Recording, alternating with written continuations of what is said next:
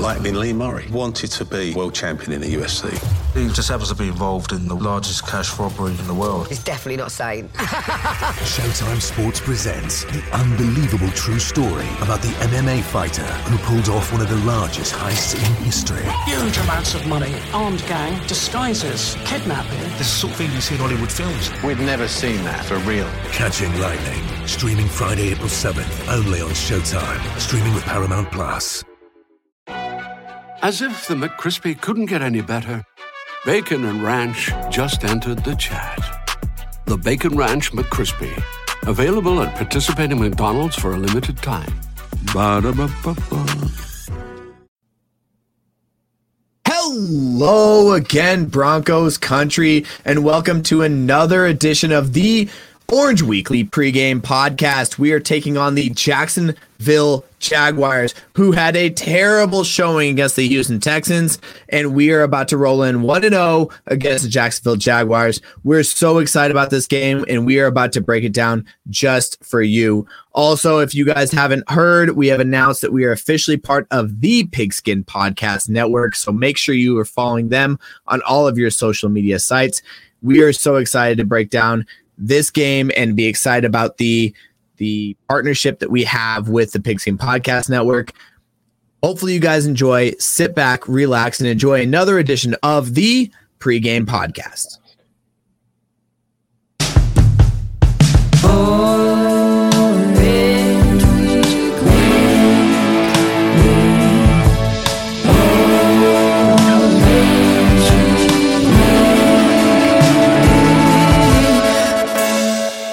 Orange Weekly, fans, brews, and Broncos news. All right, here we are, David. Man, good to be back with you, Jared. Thanks for. I missed you last week. I'm glad you're able to come back this week. It's not. You know what? I'm glad I'm back too. But you know what? We're missing Matt, and I do. We need to get the trio back. We need to get the band back together eventually, and I think it will happen here in the next couple weeks. It will. Yeah, we'll get the trio, the three of us. It's not the same without the three of us ever. Kevin, the post-game podcast host, who I will no longer name, but helped us fill in for you last week. Couldn't fill your shoes. Glad to have you back. But like you said, it would be nice to have all three of us here, and hopefully we'll get that together for you guys real soon. Yeah, I'm really excited about that. But hey, look, we're 1-0. And if you go back, listen to the post-game podcast, they talk about a lot of what we saw in the post-game, what we saw against the New York Giants, and there's a lot to be excited about, David.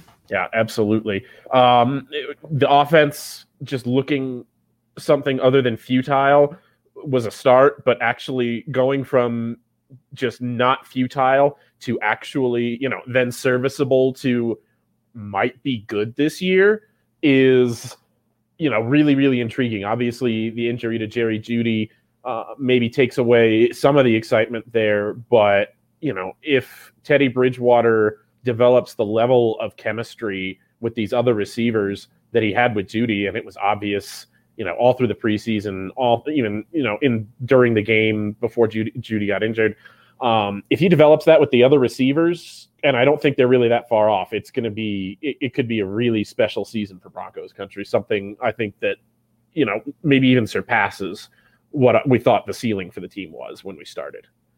And not for nothing, Teddy Bridgewater was a 95.7 Pro Football star, top of the league in week 1, which is absolutely amazing.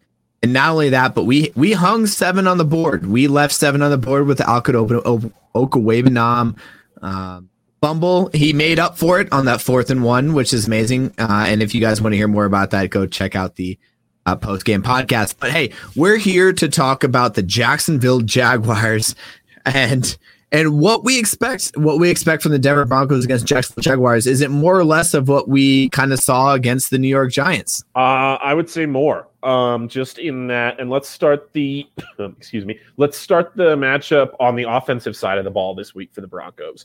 Our offense, I think, matches up against their defense very, very well. The Giants defense was able to play us close for most of that game because they've got really, really good players up front. Our interior offensive line, I don't want to say got manhandled at times, but it wasn't their best game as a group.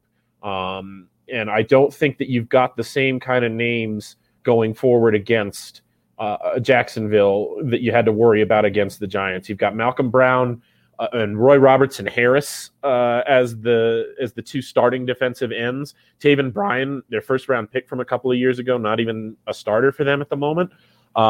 Nose tackle, and they do play a 3-4 base, Devon Hamilton. It's a far cry from the days when Calais Campbell was helping to rush the passer, and Malik Jackson was down there, and there was all kinds of havoc on that defensive line.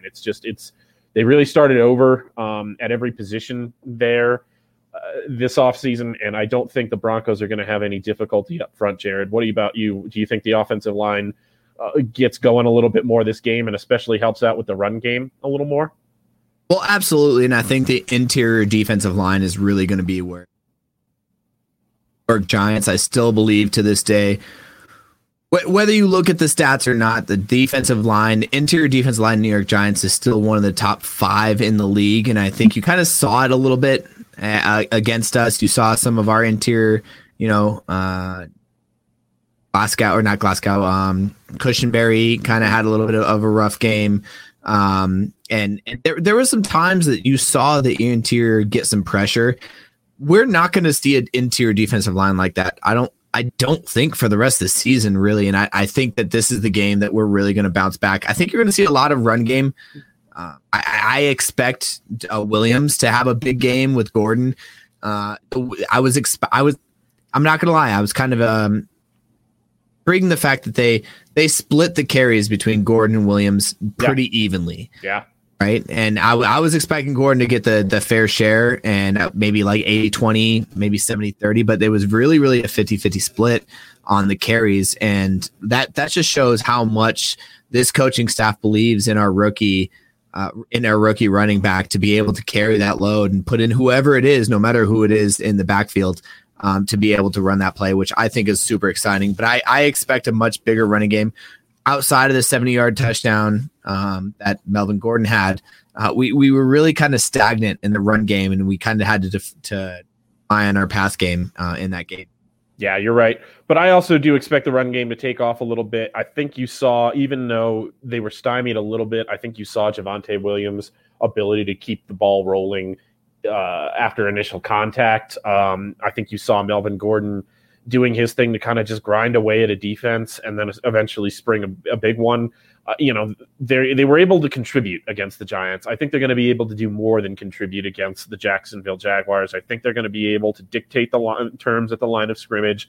I think they're going to be able to kind of do what they want a little bit up front, and it's going to help them do everything, run game included. I think, I don't want to say we'll see more balance, because they really did try to call a balanced game between run and pass against the Giants, but I do think you'll see a little bit more effectiveness with that balance this upcoming week. What do you think? Who do you think the matchups are in the secondary versus our offense? As we talked about, Jerry Jeudy not going to be playing, going to be sidelined for 4 to 6 weeks with this high ankle sprain. I think I speak for everybody, obviously, who saw the injury live and in saying, man, that's lucky, because it looked like he had no ankle left. It looked like one of those injuries where his foot was just facing a way that it shouldn't face. And so, yeah, it's a testament to, I guess, how springy his joints are that it ended up being a sprain and not a break or total annihilation. But yeah, he'll be on the sideline for a while. What do you think against this secondary we'll expect? Well, are there any matchups that you like? Any players that concern you for Jacksonville? Yeah, so I'll say this on the Bourbon Broncos No BS show on Tuesday night on our Instagram and Twitter. I'd mentioned that the Jacksonville secondary is scary, and I might be living in the past a little bit here, David. I don't think that they're as scary as they once were, right? Like they're middle linebackers, their linebacker core has some people, but Shaquille Griffin, who was the story going into Seattle, not so much to cut it out of Seattle. And the opposite, you had CJ Henderson, who's I'm not going to say a terrible corner, right? He has his ability, but yeah, and then but he doesn't make the plays. Yeah, he doesn't really want to be there either. And now you're talking depth. Is Tyson Campbell, who is a rookie out of Georgia, selected in the second round, not doing great against the Houston Texans and Tyrod Taylor, not doing great so far. You're talking about our wide receiver core, Sutton, Patrick, and Hamler as our top three. I do not think that there's a way that this cornerback, this defensive back core, with the safeties of Rashawn Jenkins and Andrew Wingard, who I feel like they're kind of no names, right? And they're expected to come up in the Urban Meyer defense. I do believe that we have such an advantage with our wide and we mentioned this on the Ragers podcast, and I hate to do the plug, right? Make sure you go follow Ragers because we're 4-0 right now. But we mentioned this on the Ragers podcast, this exact thing. Like, there's not many defensive backs. There's not very many core defensive backs that's going to match up against our wide receivers. There's just not. Yeah. Now, it's whether or not Teddy Bridgewater can deliver what he did against the New York Giants week after week. That's a different question. But there's not a lot of defensive backs that can keep up with Tim Patrick, Cortland Sutton, and Hamler. And, not to mention, we're missing our number 2/number 1, Jerry Jeudy, who could break anything. Without him, we still have one of the best receiving cores in the league. Yeah, absolutely. And, I'm looking at what the Houston receiving core did to this Jacksonville secondary. You've got Brandon Cooks, 5 catches for 132 yards. You've got Pharaoh Brown, 4 for 67. You've got Danny Amendola, who, if you told me he was retired, I'd be like, yeah, fucking duh. Yeah, it sounds Danny right. Amendola's been retired for like 2 or 3 years. What are you talking about? No, Danny Amendola had 5 catches for 34 yards and a touchdown. If I had to make a bold prediction for this game, it would be that KJ Hamler wipes out the complaints from that Giants game, because I think Hamler's going to have some opportunities deep, and I think he's going to catch them this time. He's going to get behind the defense 3 times, I think, and there's going to be some opportunities to make him pay deep.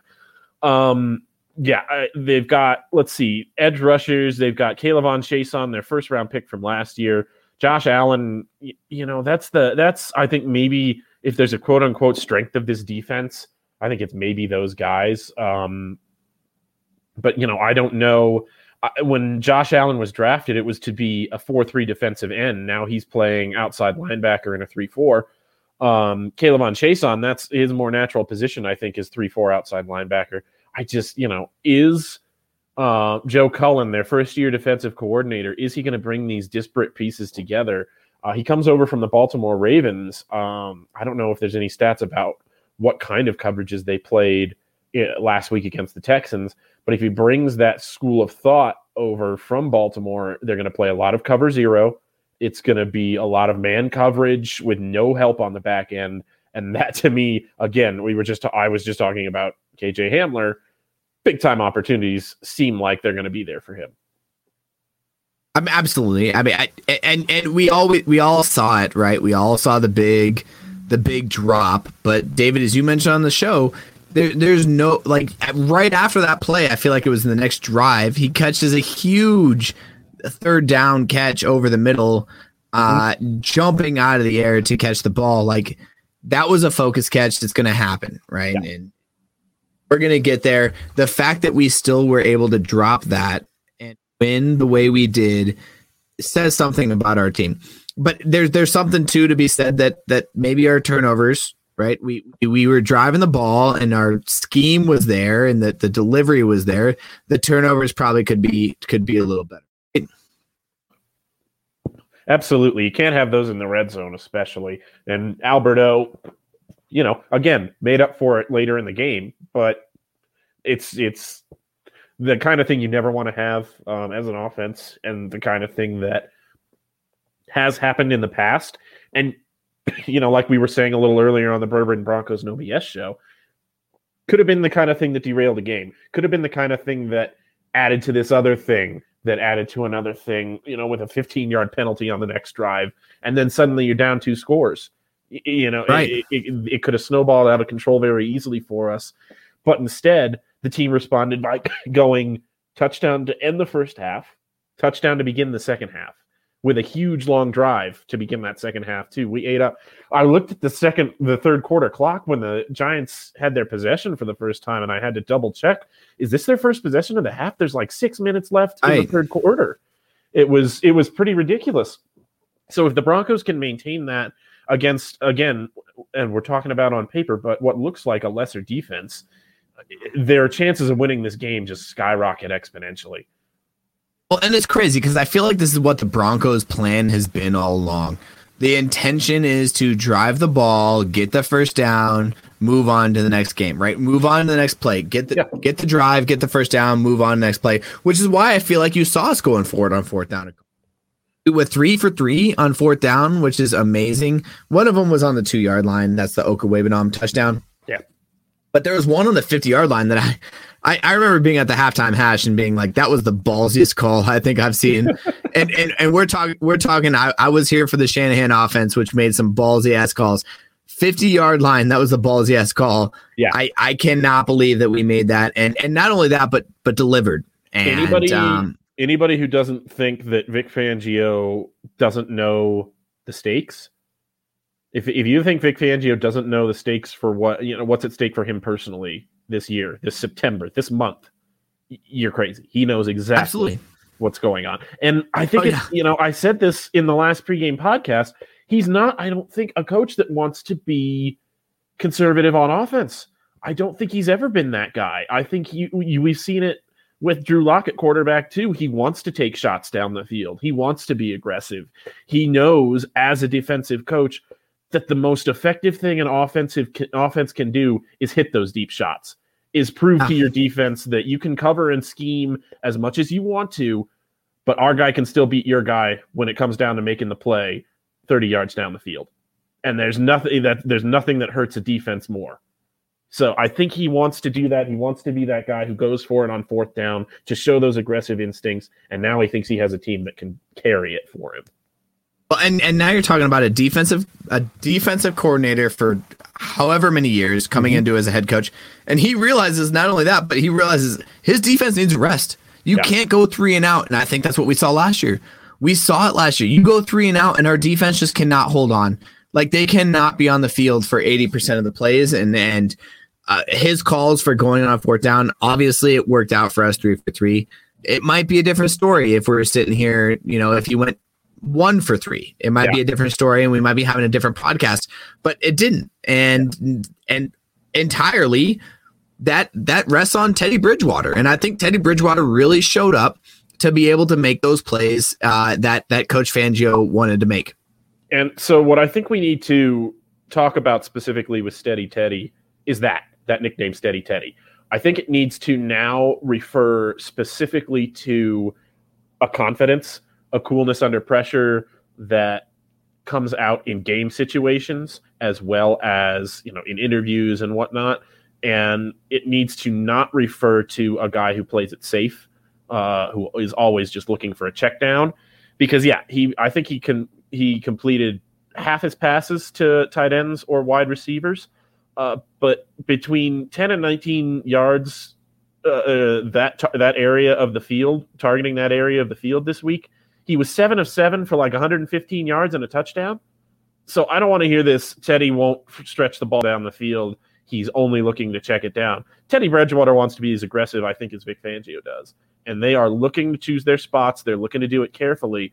But this is an offense that is going to do that kind of shot play more often than people think this year. Yeah, and I'll look at the box score on this, but I'm 90% sure there's only like three passes to running backs. Yeah. There's only 3 passes to outs. Like his entire goal was to get to tight ends and wide receivers.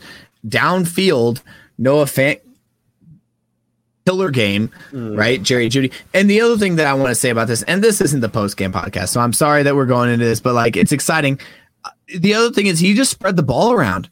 Yeah. Like, it did not matter who it was, like very reminiscent of some of your top quarterbacks, right? Like Aaron Rodgers, Tom Brady, and not to completely put him in the same category, but he is spreading the ball around to the open receiver. It didn't matter who it was. Our backup tight end got a touchdown. Our backup tight end got 5 or 6 targets.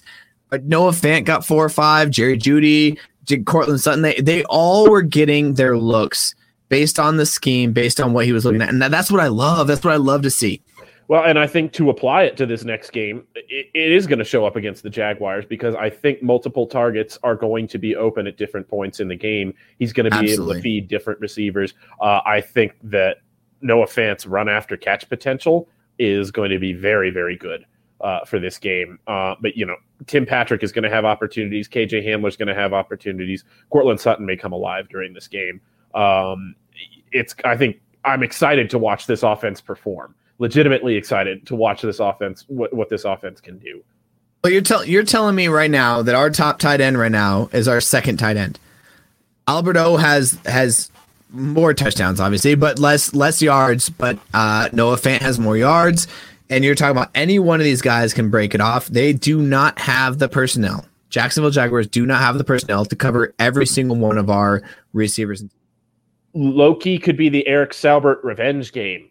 Cut by Jacksonville and his spot given to Tim Tebow, who was a publicity signing from start to finish, and it was painfully obvious from his preseason footage. He didn't belong out there, and Eric Saubert made a 53-man roster on what is a really talented 53-man roster, too. Jacksonville needing tight end help. Maybe Saubert gets some opportunities, some special looks in the end zone or in the red zone from Pat Shurmur there. But yeah, I think it's going to be real interesting. And to beat the media on this, Saubert was brought on as a blocking tight end. That's right. He was not brought on as a guy to go out and he still is getting the targets. Yeah. Right. I just don't know how to explain it, but Teddy Bridgewater knows how to feel it.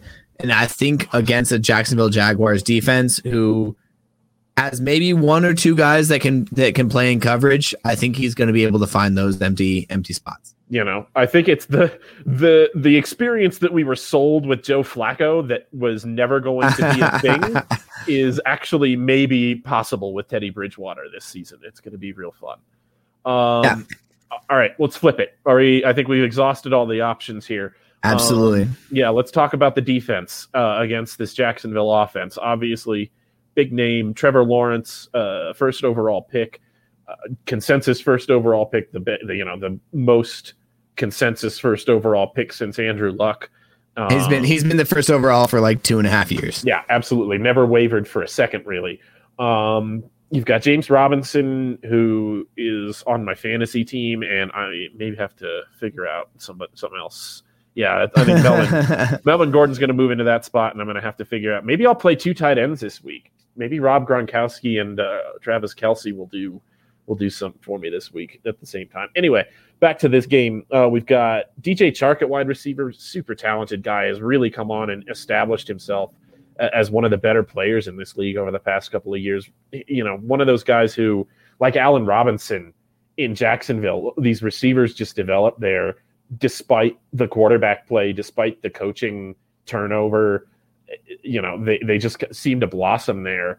So maybe he pulls an Allen Robinson and gets a second chance somewhere else to compete. Don't pick the Bears.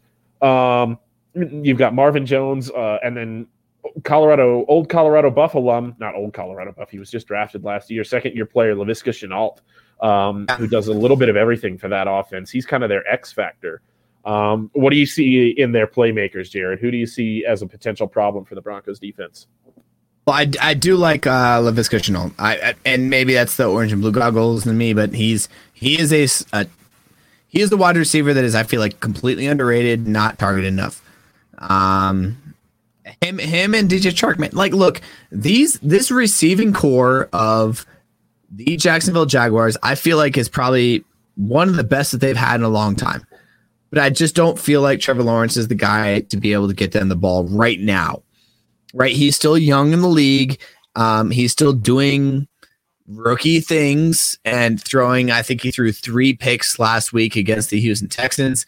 And and the other thing too is Coach Fangio is one of the best against rookie quarterbacks because he understands what what he needs to do to be able to get either pressure or to be able to make sure he throws the mistakes. He makes those mistakes. So I think Coach Fangio against a rookie quarterback in week 2 and Trevor Lawrence, I love this matchup.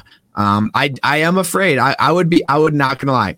If Aaron Rodgers was a quarterback of these wide receivers, I would be so worried about our defensive backs. And that's saying a lot because we have a very, very good secondary on our team. Yeah, absolutely. But with Trevor Lawrence back there, I'm not as afraid as I would be if there was somebody established like a Tom Brady or Andrew Luck or even a Josh Allen as shitty as he played last week. Yeah, absolutely.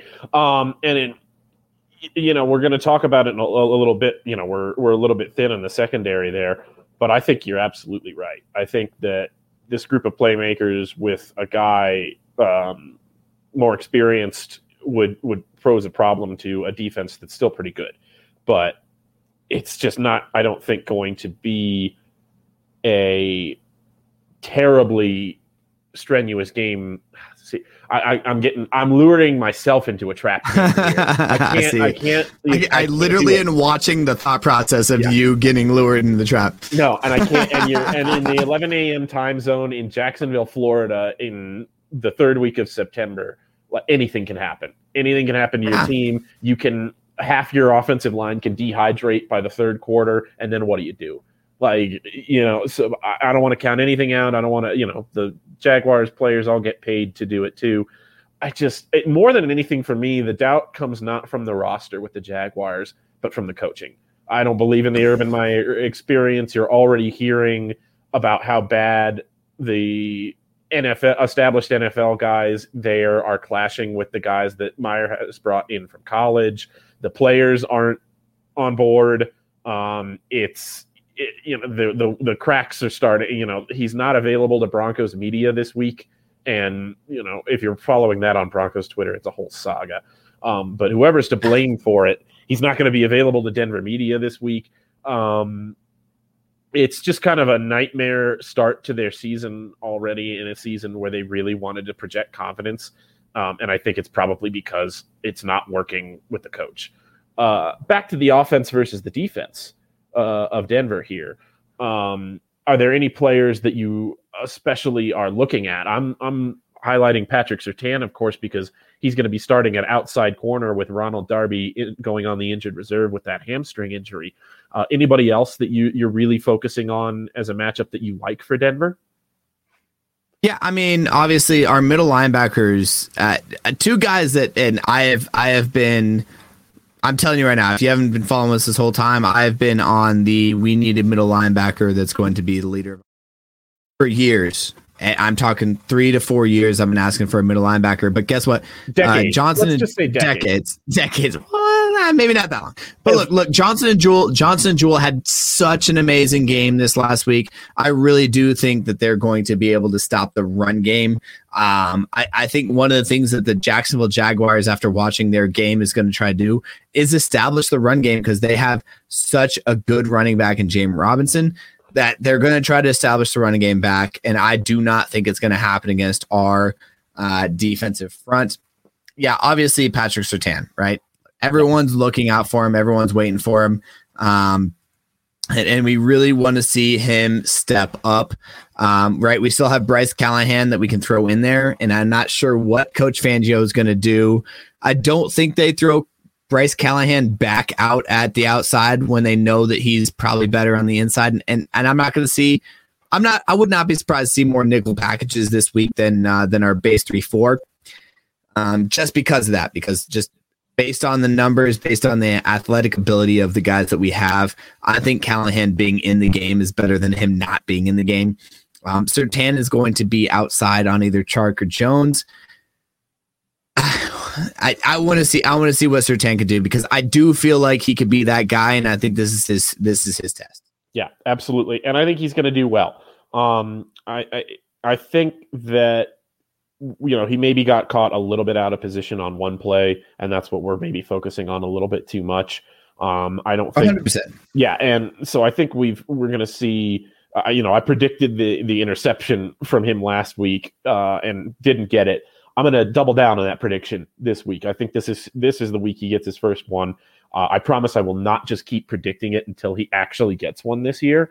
But happens next week. Yeah, absolutely right. I mean, if it doesn't happen by the Jets game, like, what are we even doing here? No, I think, though, in all seriousness, I think he's really going to show that 9th overall pick status. Yeah, he's going to have a great game. But, to your point about the middle linebackers, Josie Jewell, again, picked up right where he left off last season, having a great game. I still think of him as a guy who's probably not going to get re-signed by the Broncos in a contract year. But if he keeps putting this tape out there, he's going to get money from somebody. Somebody's going to pony it up. I've said it before and I'll say it again. I said it last year, probably about midway through. This is the most underrated inside linebacker core that I've ever seen. And it's because they're just not talked about and because our team wasn't doing well. Wait till we're 4-0. And wait till our defense is again top 4 and we're 4-0. And then they're going to start talking like, oh shit, Alexander Johnson, Josie Jewell? Like, who the hell? Yeah, I know. Well, I mean, they don't do anything, I think, at an elite level. And I think it's more a kind of a design of the Fangio system that you don't ask your linebackers to do things that way. There's a little bit more, pressure on the pass rushers, more spotlight on the pass rushers, and the secondary as well. The safety is in the corners. But yeah, it's just not. Yeah, it's not quite what they're asked to do in this. Go ahead, Jared. This Fangio defense is do your job, and I fucking love it. I love every second of it. You do your job. You fill your hole on a run, and you cover your space on the pass. Yeah, like you cover hook curl, and then you fill A gap or you fill B gap. Like those are your jobs, and these guys do it exceptionally. And you've seen Josie Jewell shoot through B gap and make a 2-yard loss tackle for loss. Absolutely. Yeah. On Saquon Barkley. Like I think we're forgetting that he's making a 2-yard loss tackle by shooting B gap on something he's not supposed to come in on a blitz for, but just read. He reads it, shoots it, 2-yard loss on a Saquon Barkley. You do not get that with many other linebackers. You're right. I don't know if he stays. I don't think a lot of people are seeing it. Maybe, I mean, obviously the coaching staff is seeing it because as many times as I've been screaming from the top of the hilltops, get a middle linebacker. They like these guys, and I think this is why we saw it against these guys, against the New York Giants, and that's where it's at. I like these middle linebackers. I think they're underrated. I do not think they're going to be underrated halfway through the season. I'll tell you that right now. Absolutely. So we've talked a little bit about the secondary. We've talked a little bit about. I want to mention one more thing about the secondary. Yeah. Somebody that we have not mentioned, and I feel like needs a second chance is Michael Ojemudia. I think he's still on the injured reserve. I'm pretty sure he's still on IR with that knee injury. Ooh. Yeah, I'm pretty sure. I don't think he's going to be available. I think actually, yeah, he's going to be out for longer than. Darby will be back. That is super unfortunate. Yeah. And here's why. And I'm going to explain it why. I'll make the mistake. I liked him last year. He made a lot of mistakes. He came in there as I think it was like a 4th or 5th round pick. He came in there and he ended up being, I think for like 3 or 4 games straight, the number 1 corner on our team. Right. As a rookie. Because I feel like at one game he got injured and we had literally no rookies or no corners, no defensive backs on our team, which I think was the most ridiculous. We had no quarterbacks one game, we had no corners another. It was absolutely most ridiculous last year. But right.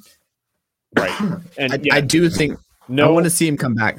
Yeah, me too. His timeline was 4 to 6 weeks at the end of August. So I would say right around the same time Darby's coming back, we'll probably get Ojemudia back too. But he is. I think you're right. A young guy who kind of took his lumps. I mean, Julio Jones made him look bad, but who hasn't Julio Jones made look bad? A guy who I think would benefit a little bit more from more reps too. And just it's a shame that he's not able to take this opportunity to get on the field a little bit, but that's the way that goes. Now, I think, and I'm going to shout out one player we haven't talked about at all, Kareem Jackson, who was just his old self against the Giants, really, run support, shooting gaps, everything we've expected from him. So good to have him back. It was, not looking like maybe he was going to be a Bronco this year, and it worked out that he was able to come back. Just super glad to have him a leader in that secondary, team captain this year as well.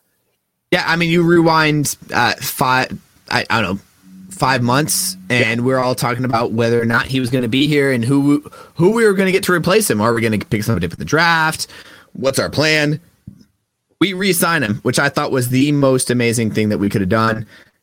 We're really excited here at Orange Weekly about re-signing him, and I think the team is too. He's back for 1 year. Obviously, he's getting up there in age, but you cannot tell. You can't tell that. Absolutely. All right, well, let's talk kind of the final matchup on the defense. Our guys up front versus their offensive line. You've got, let's see, Cam Robinson at left tackle, Andrew Norwell left guard, Brandon Linder starting at center, AJ Can at right guard, and Jawan Taylor at right tackle. It's, kind of a similar situation, I think, as far as the Giants go, in that it's not one of the better offensive lines in the league. And I think there's matchups everywhere that you can exploit. Shelby Harris, Draymond Jones, Von Miller. We're not entirely sure what Bradley Chubb's injury status as of this recording is. That'll bear watching. But even if he isn't available to go, the pass rush was able to get there against New York, and I would expect that to continue. I would expect them to be able to stifle the Jaguars' run game pretty effectively.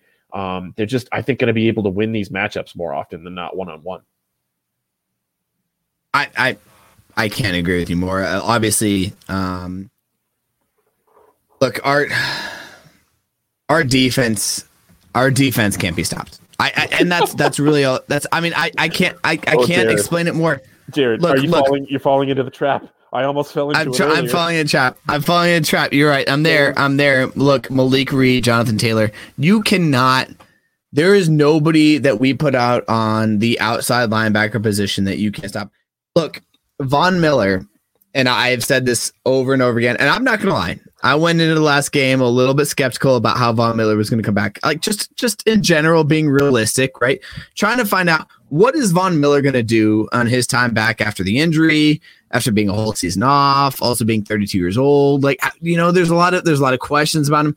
But I was watching on defense. I found myself watching just him. I just wanted to see what he was going to do. And literally every time, not only did he do his job, but he did it so well that plays were made. And you can't stop that. You can't stop that. You literally have to run to the opposite side. And now what's the opposite side? Yeah. We even without Bradley Chubb, you have Malik Reed or Jonathan Taylor out there. There's no way you can run away from him.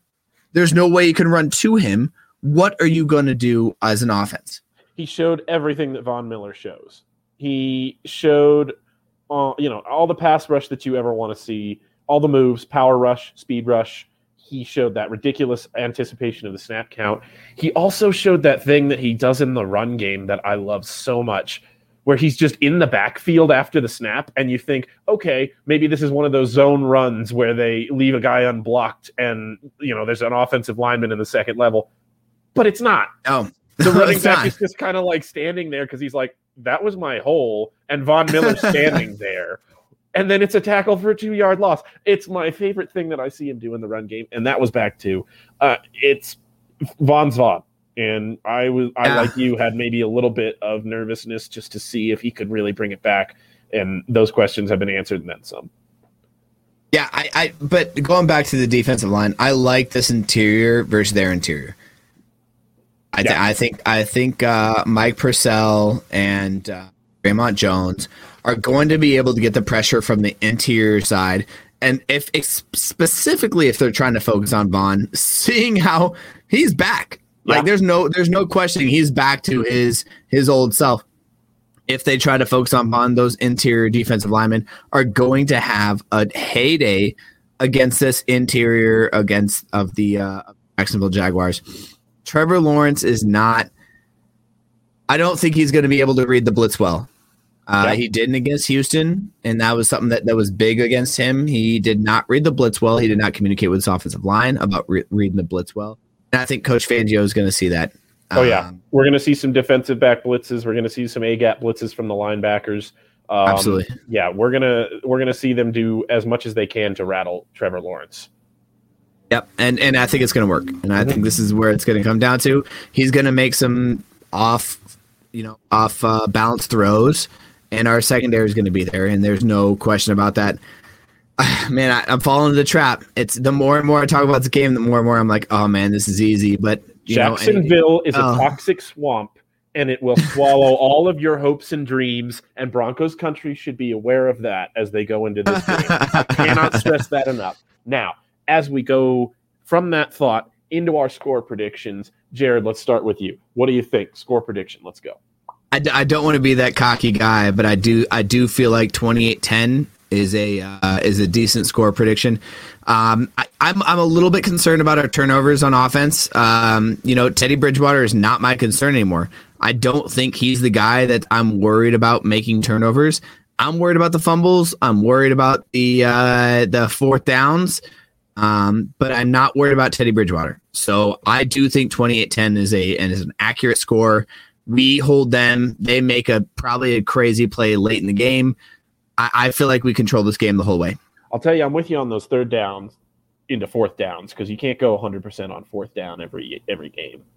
You're not going to go 3 for 3 with a touchdown on fourth down every week. That's just not a recipe for success. So let's convert a few more of those third downs and stop them from becoming fourth downs.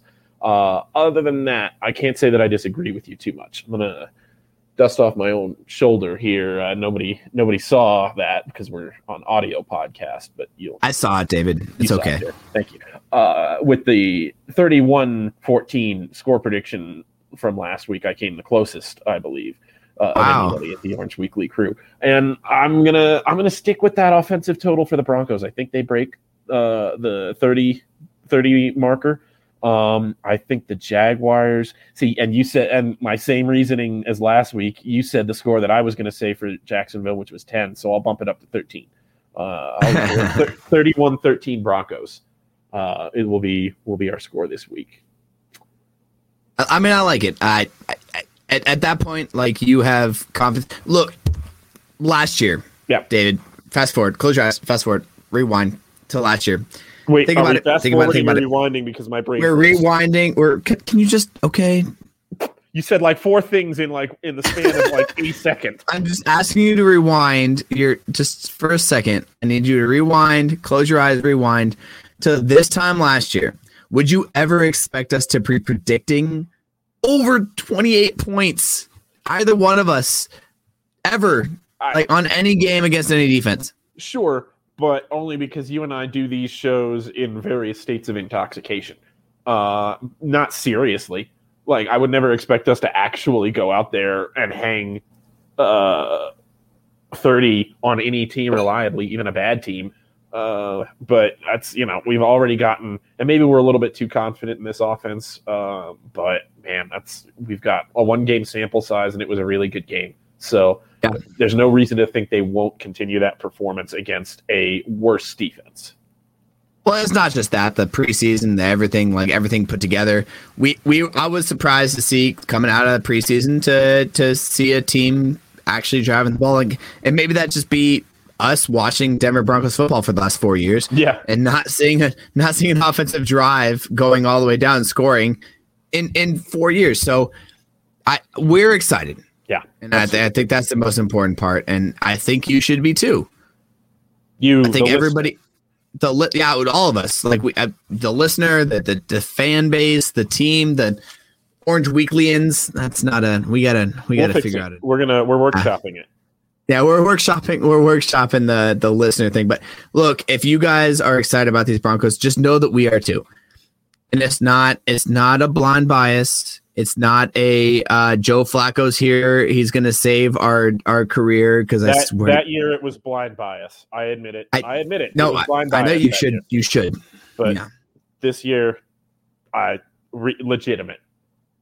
Yeah. No, this is it. And I'm not saying our faith is in Teddy. I'm not. I don't think he's going to be able to put up another 95.7 quarterback rating. Probably that's the last time he gets that level for the year. I agree. Yeah, and he might put up one more, but I don't expect that to be the regular. I expect I expect an Aaron Rodgers showing every once in a while where he throws the ball on the ground a couple times, but I do think that this between the defense and the offense and the excitement around the Denver Broncos, we are here to stay, and we are here to make the playoffs. And you could tell it in the Coach Fangio, the calls. He knows what's riding on this. Teddy Bridgewater knows what's riding on the season. Von Miller knows what's riding on the season. There's a lot of excitement around the Denver Broncos. For us, national media might hold us down, and I'm actually okay with that. I want the national media to forget about us for as long as possible. Yeah. Because once we start making national, these national broadcasts, we'll see what happens. But I'm excited for this team, dude. Yeah, me too. Legitimate excitement. I think we are both on the same page there. Any final thoughts? Any closing things before we wrap this one up, buddy?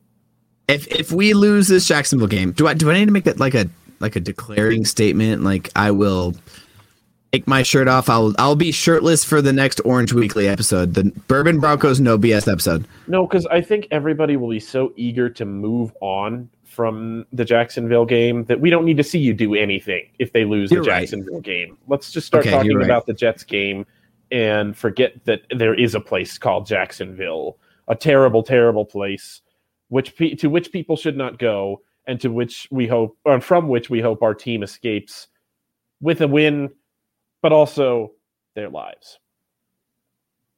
Look, I don't think we should lose this game. Yeah. And listen in as Saturday comes around. Please listen into the Ragers podcast. Make sure you're subscribing to the Ragers podcast because we went 4-0 last week. Big time 4-0. We're starting off the season hot, and it's because we know the Denver Broncos. We know football, and we're going to be able to get you the bets that we see. And we're not going to win them all, but 4-0 is a great start. So make sure you're tuning in the Ragers podcast because we're going to talk about a lot of these matchups there on whether or not we should go over and under on some of these. Yeah. Ultimately, there's no way we should lose this game, right, Dave? Yeah, absolutely not. There's just it's a thing. We've said it before. Don't fall into the trap. You should win this game. Doesn't mean you will win this game. But yeah, this is certainly one you have to think the Broncos are favored for a reason. So yeah, I don't think we've got anything left to say about how great the Broncos are, how great we are. No. Yeah, I think we've covered just about all of it. With a what? With a what? With a go Broncos. Go Broncos.